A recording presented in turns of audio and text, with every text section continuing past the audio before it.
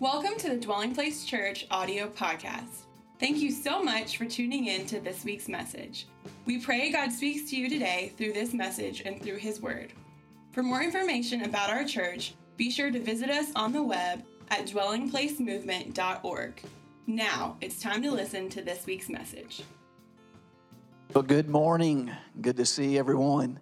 As we continue this series, Multiply. And what a great day to be alive. You know, the greater the darkness, the greater we can experience God's glory. You know, God wants His light to shine, amen? You know, as we saw in the recap video, it's been an awesome week being in the community and so grateful for those that made the float and the parade and our tent and serving the community possible, and just so appreciative for you are God's dwelling place, and it's great to be out in the community being God's light in the presence of Jesus to people around us who, though they might not know, they do need the Lord. They need the hope of the nations. Amen? Amen. Well, we're going to continue this week the series Multiply. Pastor Craig kicked us off last week with the message titled, Follow and Trust Me. Follow and Trust Me. Today I want to preach a message titled Beforehand. Beforehand. I want to read in Genesis 17, beginning in verse 1, a large passage of Scripture that will be our main text today. As we look at the life of Abraham, Genesis 17, beginning in verse 1. Says, when Abram was 99 years old, the Lord appeared to Abram and said to him, I am Almighty God. Walk before me and be blameless. And I will make my covenant between me and you, and will multiply you exceedingly. Watch this. Then Abram fell on his face, and God talked with him, saying, as for me, behold, my covenant is with you. And you shall be a father of many nations. No longer shall your name be called Abram, but your name shall be Abraham. For I have made you a father of many nations. I will make you exceedingly fruitful, and I will make nations of you, and kings shall come from you. Verse 7. Now I will establish my covenant between me and you and your descendants after you and their generations for an everlasting covenant, to be God to you and to your descendants after you. Also I give to you and your descendants after you the land in which you are a stranger, all the land of Canaan as an everlasting possession, and I will be their God. And God said to Abraham, as for you, you shall, notice that, keep my covenant, you and your descendants after you throughout their generations. This is my covenant which you shall keep between me and you and your descendants after you.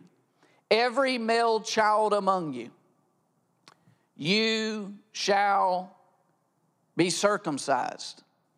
You shall be circumcised in the flesh of your foreskins. And it shall be a sign of the covenant between me and you. If you didn't receive a sermon card, you can raise your hand up and you will be served right now. There's a couple here. You can do that. And then before we move forward, I'd like to pray. Father, in the mighty name of Jesus, I thank you that name is above every name. I thank you it confronts principalities and powers and plans of the devil, that the kingdom of God is here. The kingdom of God is now. And we thank you, Jesus, that you are King. You are victorious. We thank you, Holy Spirit, that you would enforce the lordship of Jesus into homes, into hearts, into lives. We take a moment. We pause before you. For you are Almighty God, and we are before your hand. Holy Spirit, speak to hearts, speak to people. Use me Make much of Jesus, and for this we give you praise. Amen. Referred to as the father of faith.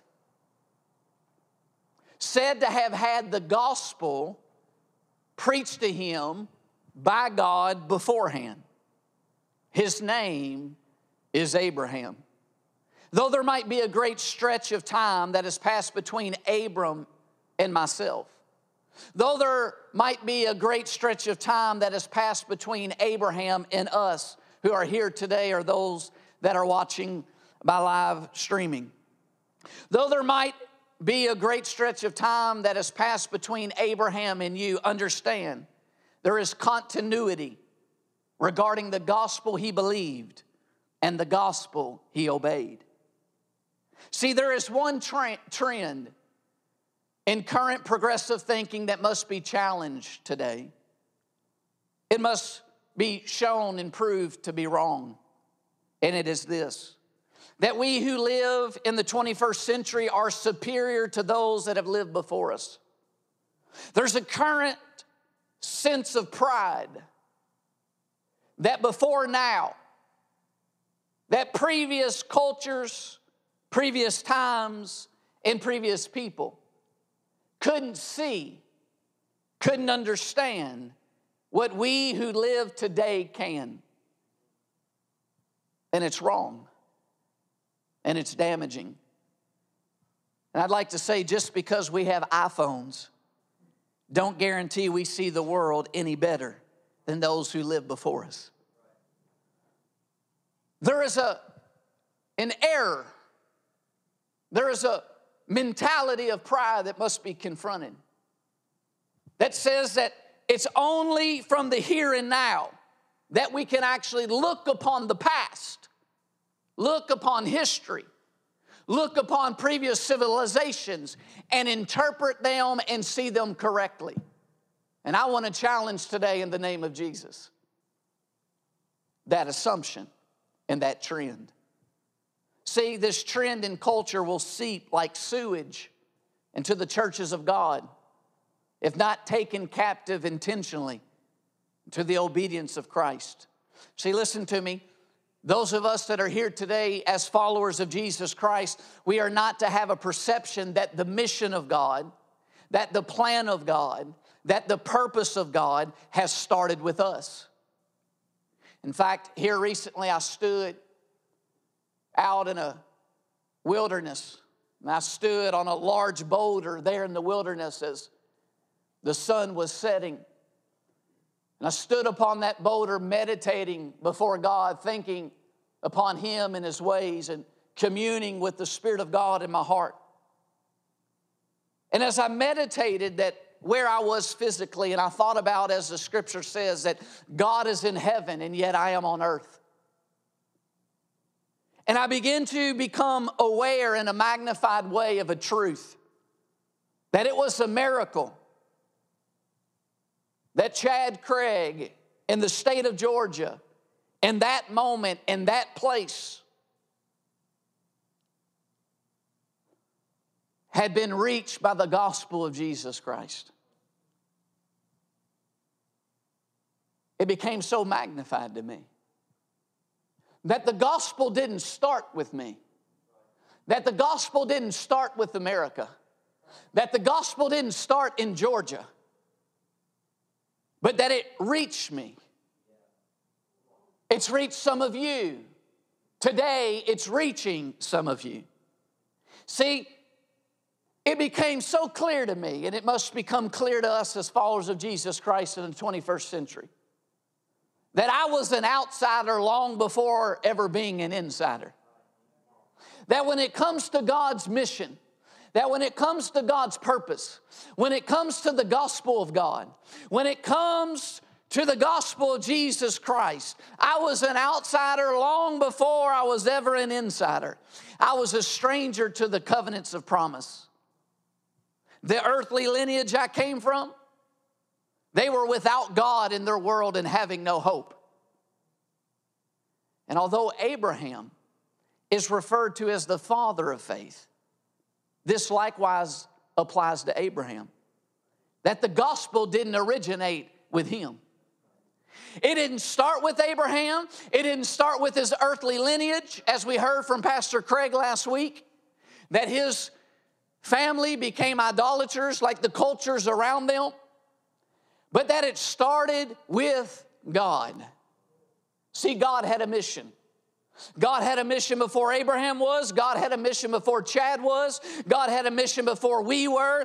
God had a mission before you were. And when the Holy Spirit creates that illumination in your heart and mind of the truth that I'm declaring up front today, it changes the type of foundation for our perception of life. One of pride versus humility. One versus entitlement versus gratitude. See, God had a mission from the beginning. Someone say, God had a mission. Let me talk to you about a mission for a moment. Notice in Genesis 17:1 where we read, it says, when Abram was 99 years old, the Lord appeared to Abram. That means we all have hope in here. There ain't nobody close to 99 that I see. It says, the Lord appeared to Abram and said to him, I am Almighty God, walk before me and be blameless. Now, this wasn't the first time Abraham had God speak to him, nor appear to him. The first, of course, was when he was 75 years old. At this point in his journey, he's now 99. However, though it wasn't the first time that God had spoken or appeared to him, it was a very significant one. Notice what he says. God says, Abram, I am Almighty God. You walk before me. Abraham, before you ever were, before you ever walked, I was Almighty God. Know that you walk before me. Not that we go before God and God follows us. When it says, Abram, understand you walk before me, what he's saying is, understand, Abram, there is no place you can go. There is no action you can do. There is no step you can take where I haven't already been. That as the psalmist, or Solomon said in Proverbs 5:21, for the ways of man are before the eyes of the Lord, and he ponders all his paths. Notice that the ways of man are before the eyes of the Lord. You today walk before Almighty God. You today go to work each week before Almighty God.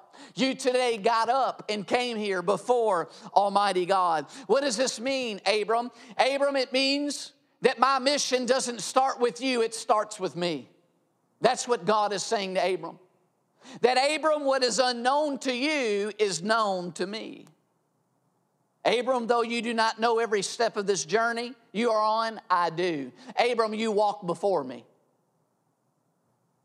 I see you. I know the plans I have for you. I know the steps I will ask of you. Abram, you walk before me. What else is God saying? He's saying, Abraham, you walk before me and are a part of my mission. I am not a part of your mission. See, when we think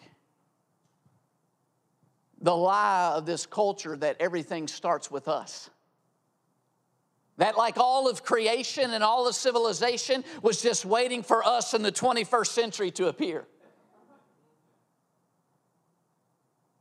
That people back in the day were praying, oh, I can't wait. Can't wait until Chad and Dwelling Place Church. And oh man, we're just all longing till the day they come. No. See, when we think things originate with us, we seek to make God a part of our mission instead of realizing beforehand, before you were born, before we arrived, that God had a mission. God had a plan.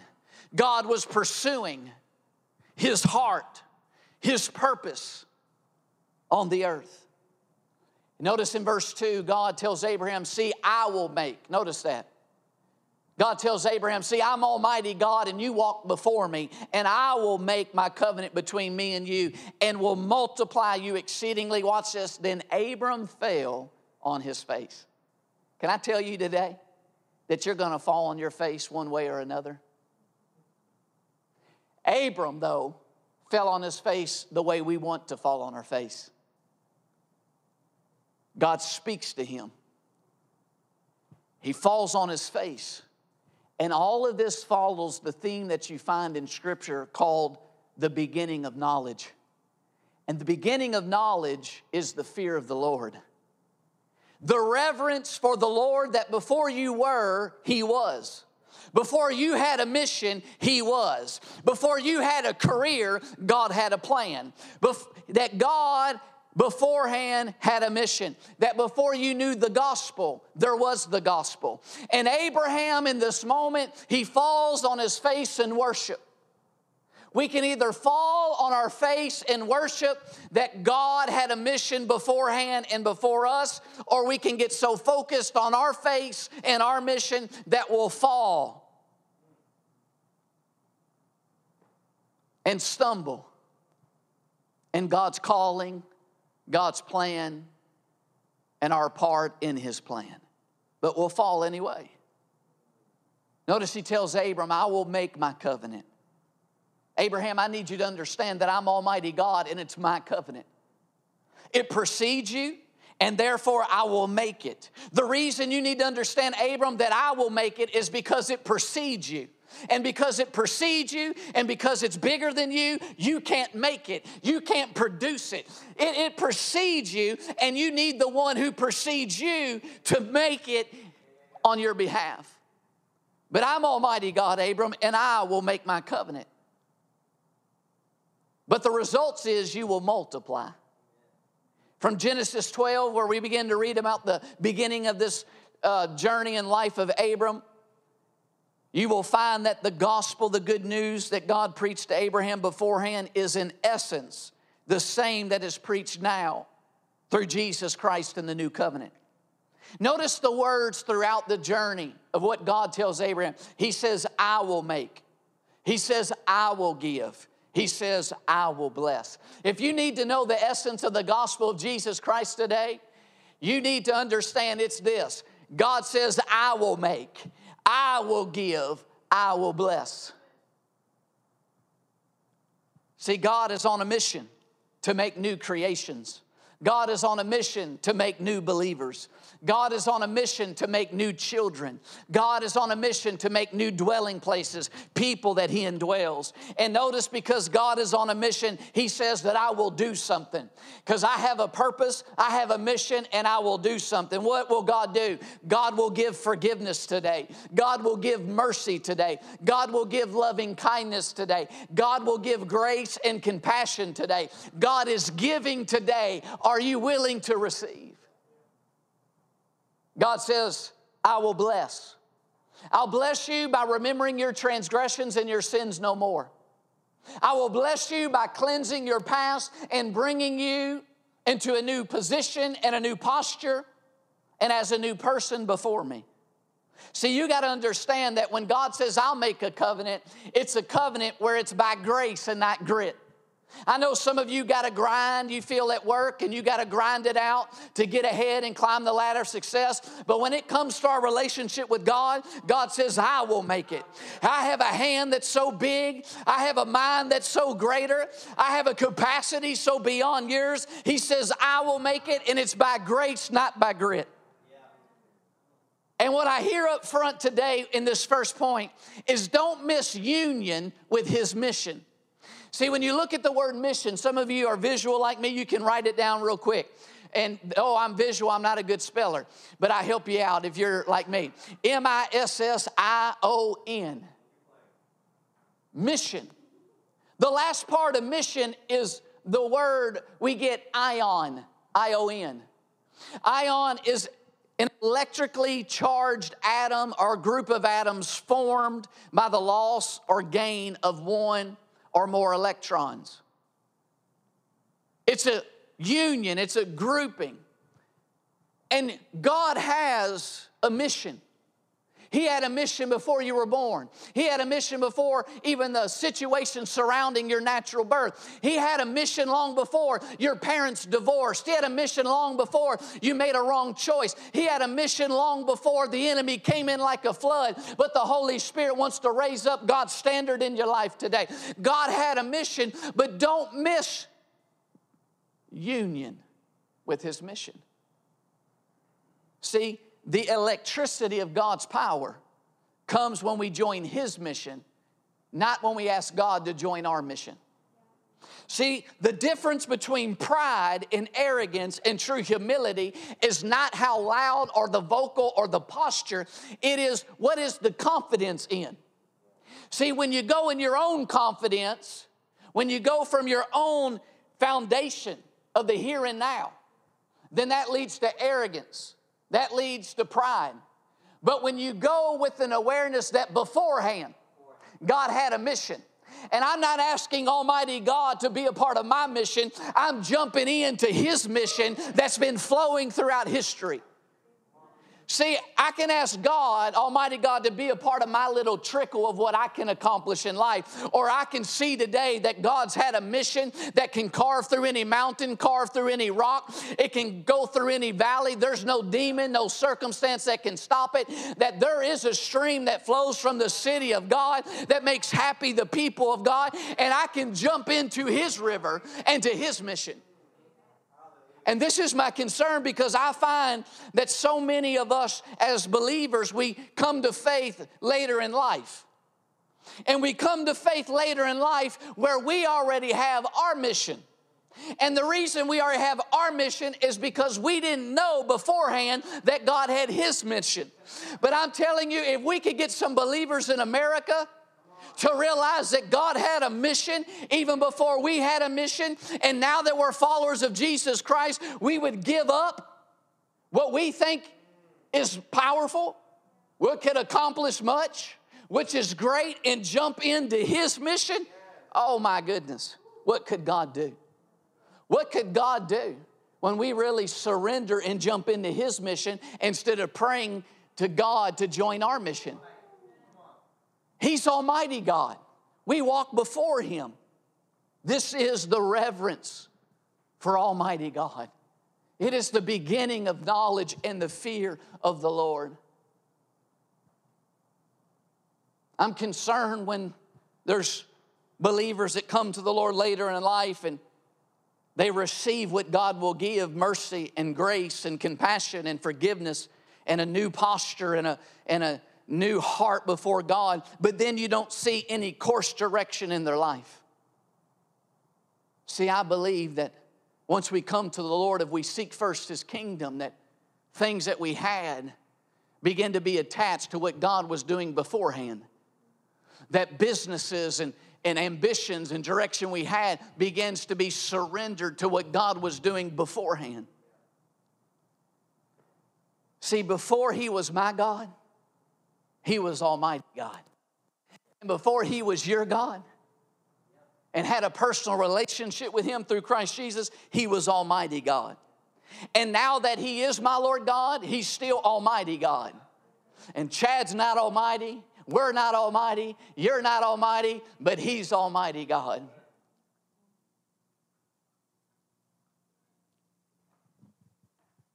See, a dwelling place, our mission is to gather people to Jesus Christ and lead them to biblical maturity for the multiplication of believers, leaders, and churches. Our confidence comes not because that originated with us, but that is just another way to communicate and verbalize what God has been doing from the beginning, His mission. See, I get concerned when I see people who come into a church community or come into a new workplace, or you see a person that's newly hired at your workplace, but they come in as if everything's going to start with them. Listen, it has to hit every one of us at some time that before there were things already taking place beforehand. As an author, before I had books, I have to come to a place and understand that there were books beforehand. That before we planted this church, you have to come to a place and understand that beforehand others had planted a church. What I'm saying is we can't have a foundation to see life with the right worldview, with the right mentality and right framework, that anything starts with us. If it does, we're going to, listen to me, by default, ask God to join our mission instead of us joining His mission. When you arrive in a place, you got to ask yourself, what's been happening beforehand? How can I get involved with what's happening beforehand? I'll never forget where God began to do this in my life because, as someone that's called to preach and to teach, you begin to, early on in insecurity of what that looks like, think, oh my gosh, I don't have nothing to say. Some of you are like, I don't know if that was ever a case with you, but no, it was. But you have to come to the place of what we're talking about, that Almighty God, I walk before Him, but though I walk before Him and He sees on me, I'm not before Him. That beforehand and before me, God was already speaking, God was already preaching, God was already teaching, and I can jump into what He's already doing, and He'll give me the fuel and the words to just be a part of what He's been doing from the beginning, and therefore nothing originates with us. It originates with God who has a mission. Are you hearing what I'm saying? Your business, your job, your career, your family shouldn't originate with you in your mind. You should understand that God beforehand had a mission. And why don't you take all that you had when Christ called you and the gospel reached you and jump in with it all into the mission of God and let the river of God take you where He wants to take you. So though this wasn't the first time the Lord appeared to him, it was, however, a unique time in the life of Abraham. Wow, well, look at this, Genesis 17, verse 3. Then Abram fell on his face, and God talked with him, saying, as for me, behold, my covenant is with you, and you shall be a father of many nations. No longer shall your name be called Abram, but your name shall be Abraham. For I have made you a father of many nations. I will make you exceedingly fruitful, and I will make nations of you. Kings shall come from you, and I will establish my covenant between me and you and your descendants after you and their generations for an everlasting covenant, to be God to you and your descendants after you. Also I give to you and your descendants after you the land in which you are strangers, all the land of Canaan, as an everlasting possession, and I will be their God. God talks with him after Abram fell on his face. Verse 5 says, God says, no longer shall your name be called Abram, but your name shall be Abraham, for I've made you a father of many nations. God talked with Abram, and his name changed from Abram to Abraham. Now, the significance of this is in the Old Testament, names represents the future of a person. Names represent the purpose of that person, and the character of that person. And notice as God talks with him, as he fellowships with God, God changes. His purpose changes. His future changes the character and what's going to flow out of his life. Because Abraham has just realized he walks before Almighty God, and he don't ask God to join his mission. He surrenders to God's mission, and God talks with him. It's amazing that it's after Abraham fell on his face that God talked with him. I wonder if we would fall on our face in reverence and the fear of the Lord, that God Almighty, that knows the name of 8 billion plus people on this earth, he knows the story of every person, he knows the thoughts and intents of every person, he knows the history of every person, that God, Almighty God, wants to speak with you. I wonder if we fell on our face in that posture, what God would say to us today. Because he said something to Abram, and he changed Abram's name from Abram to Abraham. You ever heard of an aha moment? Come on, wave at me. This is a free participation event this morning. You ever heard of an aha moment? Well, listen. That's the difference between Abram and Abraham, an aha moment. In fact, if you write it again, I was going to scribble it and put it on a slide, but you wouldn't be able to read my handwriting, so you'd just have to scribble it down yourself. But if you write Abraham, you'll notice in the middle is aha. A-H-A. See, it was an aha moment that moved Abram to Abraham. It was an aha moment that moved him from father to father of multiplication, from father to the father of a multitude. Abraham has an aha moment, listen to me, regarding the role, the function, and the part that God was having Abraham play in his mission. See, some of you, why you still feel lost, though you're a believer, is because you have to, again, take everything that you have and jump into the mission of God. And it's only then in that reverential fear of the Lord that He's Almighty God and you walk before Him and there's nowhere you can go, nothing that you can do, nothing you're putting your hands to that's not before the all-seeing, Almighty God, loving God, your Creator. But then in that posture, God can give you an aha moment. He can give you light where there's been darkness. He can give you clarity where there's been confusion. And He can cause you to know the role, R-O-L-E, and the part and the function that you're to play in God's mission. That's what God did to Abram. Now Abram knows. Not only does God have a mission, but now I've had an aha moment to know where I fit in the mission of God. Could you imagine businesses? Could you imagine churches? Could you imagine a community where people fell on their face before God and let God give them a aha moment on where they fit within God's purpose for the community, for the business, for the practice, for the people, for the neighborhood? Could you imagine what God could do through some people that let God show them how they fit in His mission where they're at, instead of asking God to fit in your little mission?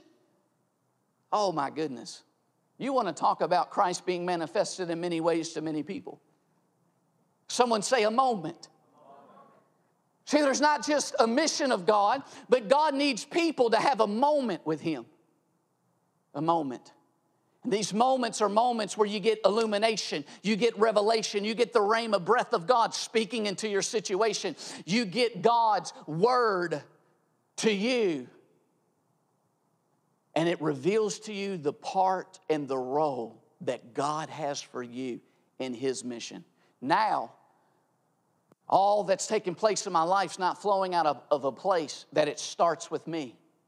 It started with God's mission, and now I know my role and my part. And so, God, listen, now what's flowing in me and through me is not an authority that starts from me and springs from me. It springs from God.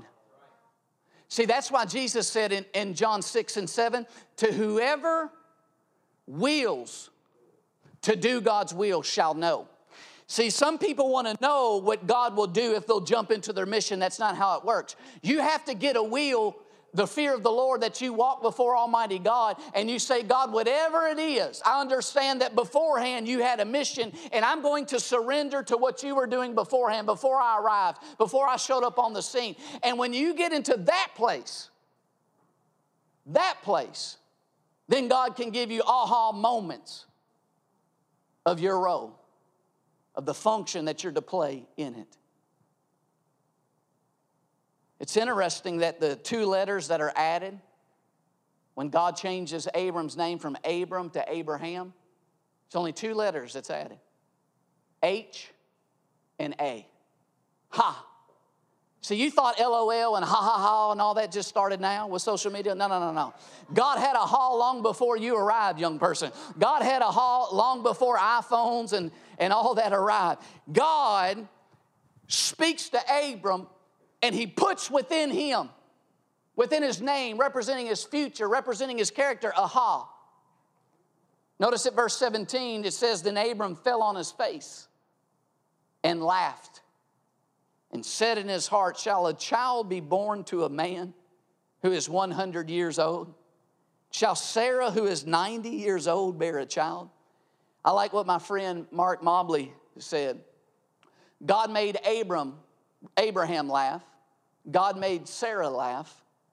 God named their first son Isaac laughter. If we know Him correctly, He'll fill our lives with laughter too. See, listen to me.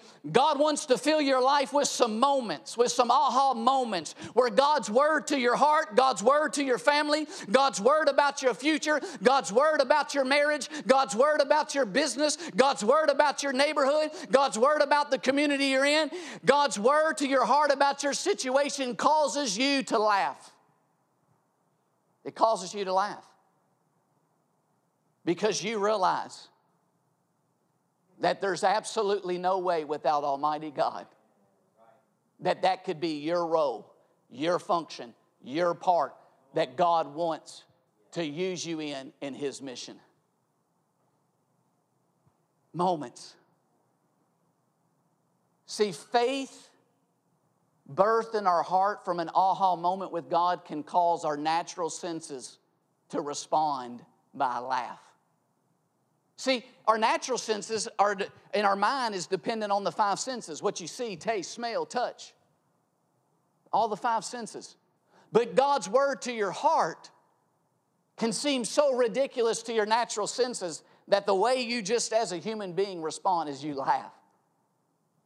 That's what God's faith in your heart can do. God, you want me to play what role in your part, in your mission? To see the multiplication of believers and leaders in churches? Notice also that God spoke to Abram beforehand. He spoke to Abram beforehand, before Abram experienced what God had for him. See, some of you are wanting to see it and then have God speak about it. That's not how God works. God will speak beforehand. Listen, He'll speak before you see His hand show up in your situation. This is the God that we serve. We think, God, well, once it happens, then I'll let you speak to it. No. God wants to speak to you some things right now that make your natural senses laugh. He wants to speak before His hand shows up in the situation, before the mountains move, before the marriage, the person you're married to repents and gets saved, before your family begins to get interested in the Scriptures again, before your boss begins to be a little more kind to you. God wants to speak beforehand before you see His hand move. This is what He did with Abram. When I was thinking about how God wants aha moments for us, how He wants us to have these moments where our role, our function, the part that we play in a mission that was long before we arrived, a mission that was beforehand. I was thinking of Charles Finney, part of one of the great awakenings in this country. I was thinking about how he recounted an aha moment in his life. He recounts his empowering by the Holy Spirit while alone in his law office after his conversion in the autumn of 1821. Here's what he says. But as I turned and was about to take a seat by the fire, I received a mighty baptism of the Holy Ghost. When I read that first sentence, I couldn't think that when you get in a posture and you're looking at something that you think is great and enjoyable, how God wants to even supersede that. He's looking at a fire and God says, you like that fire? I'm a consuming fire. Some of you have been looking at things and you think, man, it's amazing, but it still is nothing compared to the one who maybe created that thing. It says, I received a mighty baptism of the Holy Ghost without any expectation of it. Without ever having the thought in my mind that there was any such thing for me, without my recollection that I had ever heard the thing mentioned by any person in the world. The Holy Ghost descended on me in a manner that seemed to go through me, body and soul. I could feel the impression like a wave of electricity. Here's a man that when he got born again, he threw his life into the mission that was beforehand. He came in union with the mission. Though he didn't know about that God wanted some aha moments with him, he was in a position for God to do it. It continues on. He says, if I could feel the impression like a wave of electricity going through me. Indeed, it seemed to come in waves and waves of liquid love, for I could not express it in any other way. It seemed like the very breath of God. I can recollect distinctly that it seemed to fan me like immense wings. No words can express the wonderful love that was shed abroad in my heart. I wept aloud with joy and love, and I do not know, but I should say I literally bellowed out the unutterable gushings of my heart. That's called another language. The waves came over me, one after the other, until I recollect I cried out, I shall die. If these waves continue to pass over me, I said, Lord, I cannot bear any more. Yet I had no fear of death. I love that. He says, how long I continued in this state with this baptism continuing to roll over me and go through me, I do not know. But I know it was late in the evening when a member of my choir, for I was the leader of the choir, came into the office to see me in the state of loud weeping and said to me, Mr. Finney, what ails you? I could make him no answer for some time. He then said, are you in pain? I gathered myself up as best as I could and replied, no, but so happy that I cannot live. He turned and left the office. In a few minutes, returned with one of the elders of the church whose shop was nearly across the way from our office. This elder was a very serious man and in my presence had been very watchful. And I had scarcely ever seen him laugh. When he came in, I was very much in the state in which I was when the young man went out to call him. He asked me how I felt. I began to tell him. Instead of saying anything, he fell into a most spasmodic laughter. It seemed as if it was impossible for him to keep from laughing from the very bottom of his heart. I'm talking about an aha moment. I'm talking about a man that when he preached, the power of God would so fall that people would run to repentance. That this nation that's becoming hardened to the goodness of God and the fact that it walks before Almighty God, a man that God used to shake it, but you can't be used to shake people out of blindness, shake them out of deception and darkness without God giving you some aha moments. When an anointing and a baptism and a word and the breath of God comes into your life. And God might not call you to shake America through your voice, but God's called you to shake some things for the glory of God. And you're going to need some aha moments according to the influence of multiplication He has for you. And listen, you don't seek it, but you should expect it. You don't seek an experience, but you should expect an encounter with your God. You remember what God told Abram? He said, and I will be your God, and I will be your children's God. He is your God, and He is your encounter. Somebody give Him praise today. See, at DP, we call these memorable moments. Memorable moments. And I'm telling you, for multiplication to happen in this church, multiplication to happen in your life, it's going to take some memorable moments. Some moments where God breathes on you, anoints you. But watch this, He's going to speak to you beforehand. See, God anointed David long before he took his role in the plan of God. And God wants to anoint you. He wants to fill you. He wants to baptize you with His Spirit long beforehand you see yourself operating in the full function and role He has for you. See, I'm going to talk about it next time I preach. I thought I was going to get there this week, but I had to set it up but please don't miss 2 weeks from now. Because some of you are wondering, listen, you're blessed. You're forgiven. You're a child of God. But you can't multiply right now in the posture because, listen, you're blessed, but you're not broken. And God, after He blesses us, He's got to break us. See, if you just have a loaf of bread that's blessed by the one who made it, but it's not broken, then it can't be multiplied in the mouths of many people. You are blessed. You are anointed. You've had some aha moments, but God wants to break you. That's the one thing. I don't know the writer who wrote the song up here that we sang. I might write some songs in my future. Who knows? I just won't sing them. But nevertheless, it said, nothing will slay me. And I'm sure he or she meant like no circumstance and no devil. But let me tell you, if you want to be a part of the mission of God in multiplication, He's going to slay you. He's going to slay you. He's going to put a cross so big in your path that you're going to think you're dying, and it's because you did die. Your life is no longer your life, but your life belongs to Jesus Christ. And you're blessed, but God wants to break you if you want multiplication. Job said, though He slay me, I'll trust Him. Someone say a mission. Someone say a moment. Then we come to verse 7. It says, and I will establish my covenant between me and you and your descendants after you and their generations. For an everlasting covenant to be God to you and your descendants after you. Also I will give to you and your descendants after you the land in which you are a stranger, all the land of Canaan as an everlasting possession, and I will be their God. Then look at verse 9. And God said to Abraham, as for you, you shall keep my covenant. It's interesting. You and your descendants after you throughout their generations, this is my covenant, which you shall keep. Between me and you and your descendants after you. Every male child among you shall be circumcised, and you shall be circumcised in the flesh of your foreskins, and it shall be a sign of the covenant between me and you.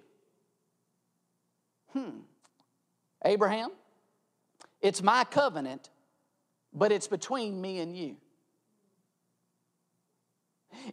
Abraham, it's my mission, but it's about me and you. In fact, Paul said we're co-workers together with him. Abraham, it's my covenant, but you shall keep it. See, this leads us to the last point, a method. God not only has a mission, he not only has a moment, Abraham, but he also has a method. He has a method. He says, it's my covenant, but you shall. Here at Dwelling Place, we call that the my role factor, R-O-L-E. He's Almighty God. He has a mission. He wants to give us aha moments of how we fit and the role and the function we're to play in his mission. And all that he's given us, even before we came to Christ, is to play a part in his mission. But yet there still is a method. And the method is you shall. You shall keep what God speaks to you. That Jesus is Lord. And when you hear his voice and he nudges you and he leads you and the Spirit leads you, you shall keep what the Lord directs you in. That is the method. It's not that God is without your will and without your involvement going to have multiplication show up in your life. The method is you shall. You shall yield. You shall believe. You shall live by faith in what God speaks to you. That's why the just shall live by faith. The just shall live by relational trust in the one who's leading and speaking to them. Listen to me. See, there must be an outworking of the righteousness you have received inwardly by faith. For Abraham, the outworking of the inward righteousness he had received by faith and believing what God spoke to him was circumcision. See, God's I will greatly informs your you shall. When God comes to you and he says, I will do this in your future. I will do this in your heart. I will do this in your business. I will do this in your marriage. I will do this in your children. Listen, God's I will informs your you shall. Because if you believe and respond in faith and relational trust to what God said he'll do, it will lead to some fruit in your life. That's why James said, faith without works is useless. It's dead. You can't have God speak about something and believe it and it not change something. You got some praise, though you're locked up in prison like Paul and Silas. It'll change your posture. But you have to hold fast to what God speaks to you. This is what walking blamelessly before him is. Notice he told Abraham, I will, but you shall walk before me blameless. What does that mean? You're to hold to relational trust and faith in what it is I've promised you. And when you hold to that, it affects the way you walk. It affects your life. I mean, if I were to come to you with a rhinoceros on a leash, and I said, hold this rhinoceros, how many of you think that if you held fast to that leash, it's going to change some things? Well, listen, you're holding fast to Almighty God. One that's stronger than any rhinoceros, one that's stronger than any mammoth and animal. You're holding fast to Almighty God. You go hold fast to some electrical cords up here. It's going to change some things. Now, here's what's interesting. Look at verse 23 of Genesis 17. So Abraham took Ishmael his son and all who were born in his house and all who were bought with his money, every male among the men of Abraham's house, and circumcised the flesh of their foreskins that very same day. Someone say that very same day.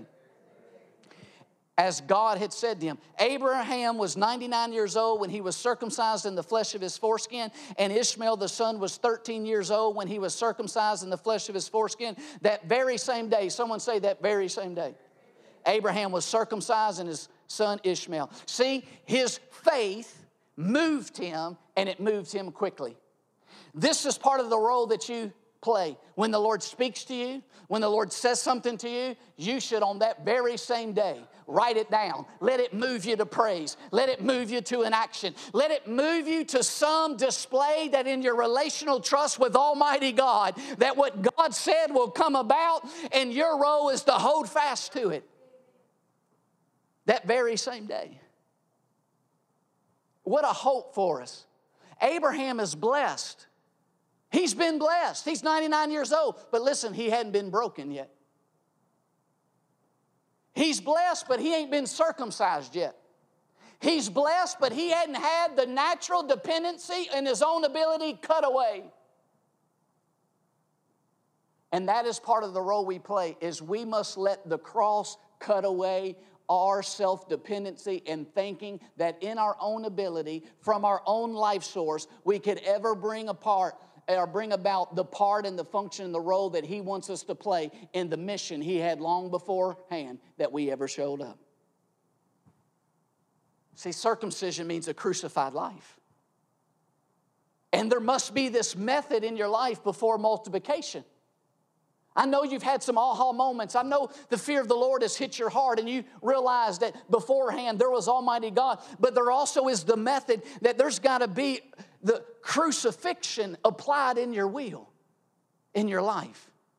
Now think about this. Could you imagine Abraham talking back to God saying, wait a minute, you want me to do what? Wait a minute. You want Sarah, my wife, to bear my children, but first you're commanding me to do what? Won't that, God, be counterproductive to the goal? I mean, you want me to have a child with my wife, but you want me to do what first?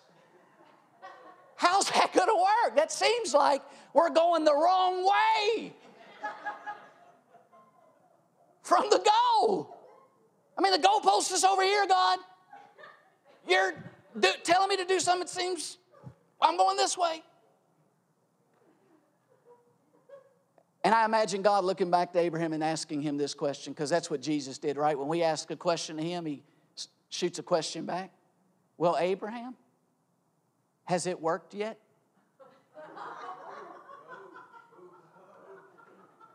Followed by this, listen. You accept you're dead yet, Abraham? Do you accept that though you're blessed and though you're walking before me and though you're my child and though you're a part of my mission, that you're dead, that you still can't produce the role and the part that you're to play in my mission? Because see, God only gives life to dead things. Abraham, do you accept yet that you're dead? And I know some of you, men included, because it normally takes us a little longer, that you might be 99 and been blessed and a child of God, but God is still saying, before I can multiply Christ in you and through you, you got to be broken. You got to accept, are you dead yet? Are you dead yet? Will you accept that by faith that though he wounds, he binds up? That though at Abraham it seems like that wound's going to stop the go, but where he wounds, he binds up. Some of you know you've been blessed and you've been following the Lord and you wonder why you've been to some places that's hurt you. Some places that you thought that God would never allow to come into your life, and some difficulty and some pain. But God is saying, will you hold fast to Almighty God, that though he wounds, he binds up. That though he wounds, he heals. Though he slays, he raises up. That when we accept that God gives life to dead things, there's no place of death and pain and difficulty you can be in that God can't raise you up in and still fulfill your part in his mission. Then he says, Abraham, I married you to a method. Her name is Sarah. This is important because God affirms to Abraham the method of how multiplication is going to come about. Why is this important? Because Abraham had already wavered. And he wavered because he thought that maybe Hagar could be the method. Maybe the one I'm married to can't get me to the plan of God. This happens all the time, unfortunately, in church life. God's called me and I have a call, but this must not be the woman because it's not working, nothing's happening. I got to throw her out and find this other one who seems to really be anointed. No, listen. God has a method that He's attached to the role and the function you're to play in His mission. But here's the important part. You will be tested just like Abraham to let go of the method when it doesn't seem like to produce the multiplication that God has for you. Some of you, God said, I need you in the secret place every morning. I need you in a posture for me to speak to you before you go to work. And that is God's method, and He's married you to it. And you've been doing it because God asked you to do it for a year, for 2 years, and you're not seeing no fruit out of it. Listen, the test of barrenness is coming. Will you sell out to another method, or will you hold fast to the method God gave you of how He's wanting to multiply His plan through you, even when you don't see it producing? See, this is a Hagar test. It's a test of barrenness. Abraham was married to God's chosen method and yet was experiencing barrenness. It could be your business. It could be where He has you in your place of employment. It could be in the neighborhood you're in. It could be in the friendship with the people that you currently have befriended in the community, and yet you're not seeing kingdom fruitfulness yet. Listen, but God's married you to that method, but the test of barrenness has to come first. Will you sell it out to another method instead of holding fast? Listen, if God called you, I'm going to be real clear here. If God called you to dwelling place, I asked the musicians to come. If God called you to dwelling place, long term, listen, you can be certain you will be tested in this. Here's what I mean. God's given us a method. He's given us a strategy that we're going to be gathering and growing and grouping and giving to serve our going, a part of the mission to reach people and see the multiplication of believers, leaders, and churches. Listen to me. There's going to be times where you come and you've come faithfully to a gathering, and yet you're not seeing joy multiplied to your life. You're not seeing the Word of God maybe speaking and being multiplied to you. You're going to be gathering faithfully and not see the hand moving. You're going to be in growth phases and going through the teachings and yet not yet seeing those teachings incorporated and changing the way you live. You're going to be grouping with people and not seeing the benefit of it. And all of that is going to be a test of, will you sell out when it doesn't seem to work? Or do you know that if God's called you to be here long term, He's married us to a method. He's married us to a holistic plan to disciple people, spirit, soul, and body. See, listen to me. You're married to Christ, friend, if you're born again.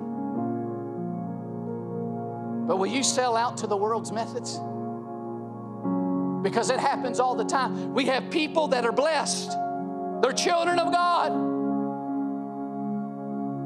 But in order to get to the thing that God spoke to them, that God showed them, the plan that they are to play in God's purpose of multiplication, they think they got to sell out and do it the world's way. I just had quick. What about Truett Cathy? What about everybody looking at him when he didn't originate no chicken sandwich. God, in God's mission, knew there would come a man who would jump into God's mission, and God would show him that the role and the function he's to play in God's mission was a chicken sandwich. That there was something happening beforehand. And everybody looked at him, Joshua.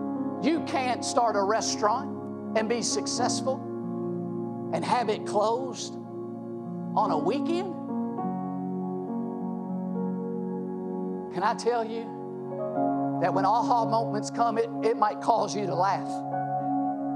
The way God will marry you to a method. People, sometimes church people say, church leaders and gurus, consultants, they say, don't get married to a method. Well, I'm glad Abraham didn't listen to that. Because God had a method how he was to get multiplication. Now, there came a time where he had to bury her. But that's after she produced a lot of fruit. Will you sell out to the world's ways? Because I want to tell you, you're married to Christ and He is the way. He is the method. And whatever He speaks to you, if you'll hold in relational trust to obedience to that, that becomes the method. But His method's going to lead you through brokenness. It's going to lead you through crosses. It's going to lead you to a place where you accept, yes, I'm dead, God. I can maybe grind it out and grit it out in my own ability according to the world's ways, or I can stand back and let your grace fill me. Let your fire and anointing come upon me and make my hands successful in a way that astounds people, even myself.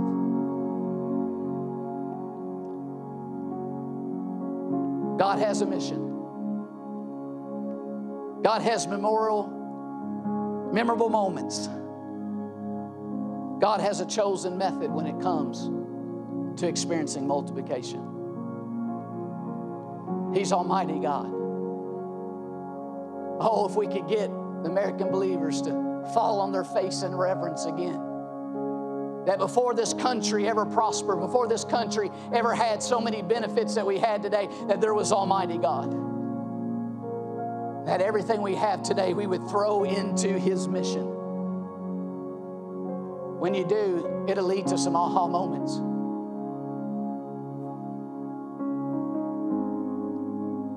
It did for Moses. God says, oh, you jumped in my mission now?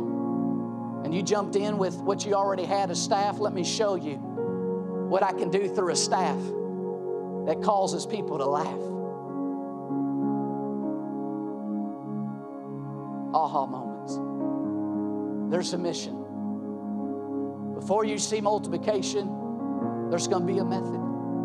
Some of you are in that process of holding fast to what the Lord's told you, the method.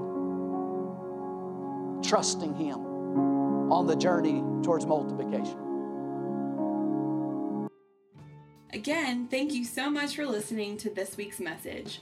If you'd like more information about our church, be sure to visit us on the web at www.dwellingplacemovement.org.